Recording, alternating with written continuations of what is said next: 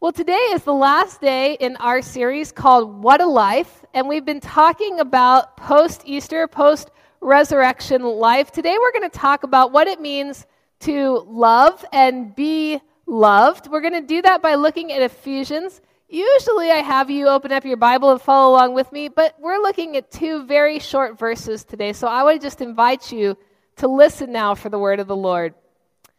Therefore, be imitators of God as beloved children, and live in love as Christ loved us and gave himself up for us, a fragrant offering and sacrifice to God. This is the word of the Lord. Thanks be to God. Let's pray together and we'll study that word. Gracious God, we thank you for this good opportunity. As always, help us do something good with it. In your name we pray. Amen. A couple months ago, I had the opportunity to meet a young man named Dwayne. I'm not as good as I used to be at guessing ages. It used to be down here in Florida, I could assume that everybody was older than me. But I've gotten a little bit older myself, and I'm pretty sure Dwayne was on the other side of where I am. So I'm guessing that he's somewhere between 24 and 28 years old. I also don't really know a whole lot about him. His main line of work is construction, I know that. He smiles a lot. His hands are permanently stained from dirt and wood. And I know that he spends his weekends working with special needs kids. I'm not sure that he knows Jesus or follows him, but Dwayne has a pretty amazing handle on love. Think about all of the things that a young man of that age who spends his entire work week doing physical intensive labor might choose to do with his free time on the weekends. Think about how you have approached your weekends over the years. On many occasions, I've heard somebody say, I can't wait for the weekend. After this week, I'm just going to sleep in, sit around, and veg out. Who willingly says, after this long work week, I'll spend my weekend changing the diapers of a 16-year-old and playing the same game over and over and over again for hours and feeding somebody who can't feed themselves? Who says that? Somebody who has great capacity to love others and loves doing such compassionate work. As I said, today is the last day in this series of What a Life, and we've been looking at ways that we live our life post-resurrection, post-Easter. And Jesus revealed to his followers that we would have an abundant life with opportunities to be grateful and to show our gratitude, that there would be times of trouble and persecution. But to fully live that life that Jesus has promised us and has demonstrated for us, we need to know something. We need to know that we're loved. And we need to let that love spill over to everyone that we come in contact with. Paul writes in Ephesians, therefore, be imitators of God. Don't be God. Be imitators of God as beloved children. That's our first identity, that we're beloved children. And live in love as Christ has loved us and gave himself up for us, a fragrant offering and sacrifice to God. So in this post-resurrection life, we're called to be imitators of God and live in love because we've had the experience ourselves of being beloved children. Let's talk about that. That part's first because it's fundamental to who we are and what we believe. We are beloved children of God. We're wanted by God. That's why we're here in the first place, because he created us. He made us. He wanted us. None of us, not a single one of us, was an afterthought or a mistake. We are loved, and we are provided for. We are cared about. We have been forgiven and sacrificed for, even when we totally didn't deserve it. That's the relationship that we're called to imitate. The relationship that God has with each one of us personally, a relationship of grace and mercy, and most especially love. Which sounds good, but what did God do that we need to imitate? We need to know God in order to imitate what God did for us, and the way that we know God is through Christ. And Christ, Scripture says, loved us and gave himself up for us. Well, we get that part. We get that part about that giving himself up for us. That's why we're here post-resurrection. But how did Jesus go about loving us? Well, the first step in that was that he got to know us. We exist in a world where it is so easy to ignore people. You do it every day. I do it every day. It is easy to ignore the person sitting right next to us. Because most of the time, we don't want to expend our time or energy to get to know somebody. Because you know what happens when you get to know somebody? Then you have to care about them. And then you care about them, and that takes up your time. And then there's investment. And it doesn't get easier. So what we say is, you know what, I just can't get involved. Just can't. And we do it. We do it all the time. We do it every day. We see somebody struggling, but we don't ask because truthfully, we don't want to know. Because if we know, then we might have to respond. And we do not want to do that. But Jesus did. He wanted to know all about us. Even stuff that we don't particularly want to share. Remember there's that story of Jesus and the woman at the well, and she had the 5 husbands, and the man that she was sleeping with wasn't her husband? She didn't tell Jesus that. That's not something you go running around town bragging to everybody about. Jesus already knew. And yet, he still spoke to her. And he still entered into her reality and into her story, and he recognized that she was a person who still mattered. And the crazy part about this very specific example is the incredible level of inconvenience that Jesus went to just to let her, this sinner, know how precious and how loved she was. When we've talked about this story in the past in this church, I always make it a point to remind everybody that Jesus had to make a radical departure from point A to point B to get to point C where she was. I'm not talking about like a 15-minute little diversion off the interstate here. I'm talking about days out of his way to go and see this woman. If you're going to be an imitator of Christ, then you have got to understand that when it comes to love, you are going to be inconvenienced.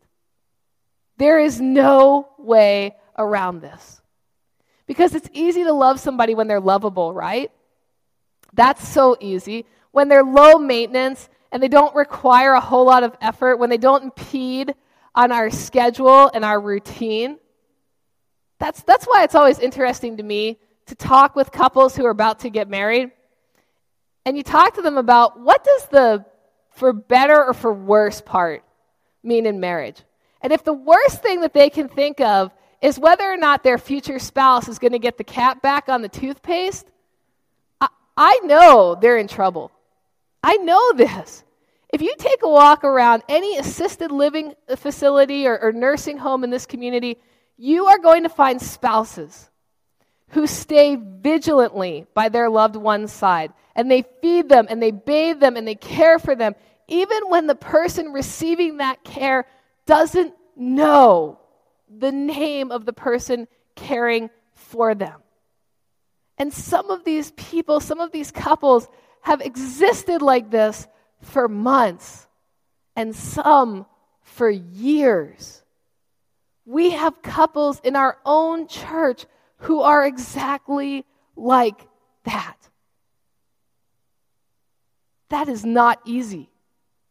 It is not. And then, at least in their case, they kind of know the person. They have that relationship with them going into it. But what about the inconvenience of the unknown?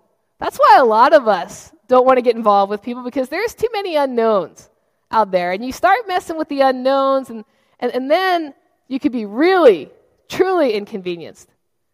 But how can you love somebody that you don't even know? You can't.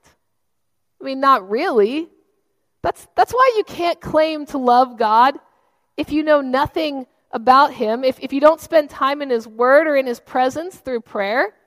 If you say that you believe in God, but you don't have a relationship with God outside of an hour here or there on a Sunday morning, that's like saying, well, gosh, you love Atlanta because you got stuck there on a layover at the airport one time on your way to someplace else. So if you can't love a God that you don't really know, how can you claim to love others that you probably don't really know all that well either? And this comes in so many forms, and this is where in our country right now things are getting pretty restless, because we're so divisive right now, and we're so unease, and in order to get across some things, you got to go through some economic and racial and geographic lines if you're going to love people. When I served a congregation in Philadelphia, we had an extremely diverse congregation. When our leadership team would get together, you'd think we were at a meeting of the mini United Nations. And I had this elder, precious elder, who I thought I loved deeply, that I loved well. She was on the pastor nominating committee that had brought me to the church. She'd been the chair of the personnel team and the session the entire time I was the pastor. She was my biggest cheerleader, my best prayer warrior. Her sister, her brother-in-law were members of the church, and so was her daughter and her son-in-law. I loved Florence, loved her. And then her daughter had a baby, sweet, beautiful little girl, and they asked me to baptize her. And I got to tell you, friends, there are few things in life that are better than being asked to baptize someone's child. And so I jumped at the opportunity. It was going to be an amazing day. And then, out of nowhere, Florence's sister, Mary, invited me to the family reception at her house following church that Sunday. And at first, I wanted to go. But then, I didn't want to go.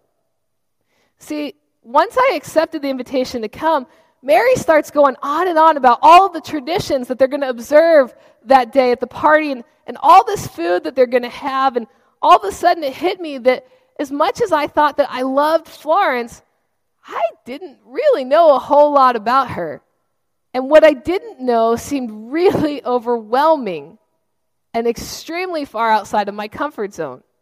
So this is probably a good time to tell you that Florence, Mary, and the whole family, they were born and raised in Montego Bay, Jamaica. I'd never been there. I've never had any experience with that. Like every other country in the world, Jamaicans have a language of their own. And when they get together, and I think Jordan and Andrea would attest to this, they are just as loud and just as boisterous as any Italian Thanksgiving that I have ever been to. But the biggest challenge for me, and what created the most anxiety in my heart going into this, was the food. Because I am not an adventurous eater by any stretch of the imagination. And Jamaican food is full of flavor and full of adventure. Two things that I know nothing about. Before I made it through the threshold of the front door, Mary is pushing me to the front of the buffet line. Worst place you can ever be is the front of the buffet line, because you don't know what you're getting yourself into, and nobody's in front of you to set the standard. And so Mary's got me up there, and she is heaping this enormous amount of unknown food onto my plate, and the next several hours were just this whirlwind of activity, and things are beginning to die down, and I'm 3.5 hours into this reception. Friends, I've never been to a 3.5-hour baptismal reception. And Florence gets up to make a speech, and I'm thinking, we are in the home stretch now. We're going to wrap this thing up. We're going home. And I thought that she was going to talk about what it's like to be a first-time grandma and how proud she was about being the grandma. And that's not what she was going to talk about. Instead, she decides to get up and she's like, I'd like to welcome Pastor Hope to our family. And then she started to pray. And she prayed some more. And she prayed some more. And there was some more praying. And we hit that 4-hour mark and she was still going. I thought that I loved Florence. I really, really did. Because it had been so easy to love her when I just had to go to the back of the church and give her a hug on Sunday mornings, when she was that elder who was always there to back me up and encourage me, when she was that member of the church that never, ever, ever interrupted a day off or a vacation or even so much as an evening. I thought that I loved her well until I was faced with a 4-hour baptismal reception and some very loud and very excited people speaking a language that I didn't understand, eating foods that I could not identify. And I dreaded everything about that day because it was so far outside of my comfort zone. But I got to tell you, that was the day that love grew. It wasn't the day that Florence and I first met. And it wasn't those days when I gave her a hug at the end of the church service. That was the day that love grew, because that's the day after 4 years that I got to see Florence's heart. And I got to see all those things that make her heart sing. And from that day on, I could love her deeply because I knew the place from which she came. Now, friends, we can go a whole lifetime and not deeply love others if we are not willing to inconvenience ourselves, push ourselves, and get ourselves outside of our comfort zone. Inconvenience, of course, is a symptom of something much larger, and that's sacrifice. Jesus showed his love for us by giving himself up. What do you give up for others? Let's really think about that for a second. Is it something of substance, something of sacrifice that you give up for others? Let's think of something as simple as a canned food drive. I know you probably haven't done it in a long time, but imagine that you go into your pantry and you find 2 cans. One is cream corn, which is delicious and which you like to eat. The other can is stewed beets, and they expired 3 months ago because you hate stewed beets, and doesn't everyone? Now you know which one goes into the food drive, but you also know that you love cream corn. So off go the expired beets. And in your mind, you're thinking, well, I'm not actually going to see the person, and I don't have to live their life, and I'm not going to be invested in it. And quite frankly, they should just be lucky that they have something to eat. That's a tough one to sit with, isn't it? Or how about this? How about your time? Because you can always make more money, but you can't always make more time. That's something we've all got a limited amount of. So you have a friend and they need help. They have a doctor's appointment at a certain time, and they need a ride. But it conflicts with your weekly tennis game, which, while fun and enjoyable, is not absolutely necessary. Most folks are not willing to make that kind of sacrifice. Yes, I'll take you to the doctor, but it's going to have to come after my 3:30. Or I'll take you to the doctor, but could you do it on a different day, because tennis, big match, you know how it is. And let's be honest about this. Giving up a tennis match isn't exactly imitating Christ giving up his life for us anyway. But still, very few of us would make such a nominal sacrifice. Paul says that when Christ gave his sacrifice, it was fragrant. It was a fragrant offering and sacrifice to God. Have you ever thought about what kind of fragrance your love gives off? Is it a pure, clean fragrance, like linen, like towels coming out of the dryer or out in the sunshine, or gardenias? Or is your fragrance a little more fishy, kind of questionable. Should we eat it? Should we not eat it? Concerning. The fragrance that you give off is a reflection of the quality of the love that you profess. So as long as your nose is working, it will be a great barometer for how well your heart is working as well. Friends, God has given us this abundant life. We can enjoy it with gratitude, and even in the face of trouble, we have it abundantly. But if we go through this life without genuine love, deep love, then we have not imitated Christ. And instead, we've embraced the ways of the world. A world where we barely know each other, a world that smells like old dirty gym socks.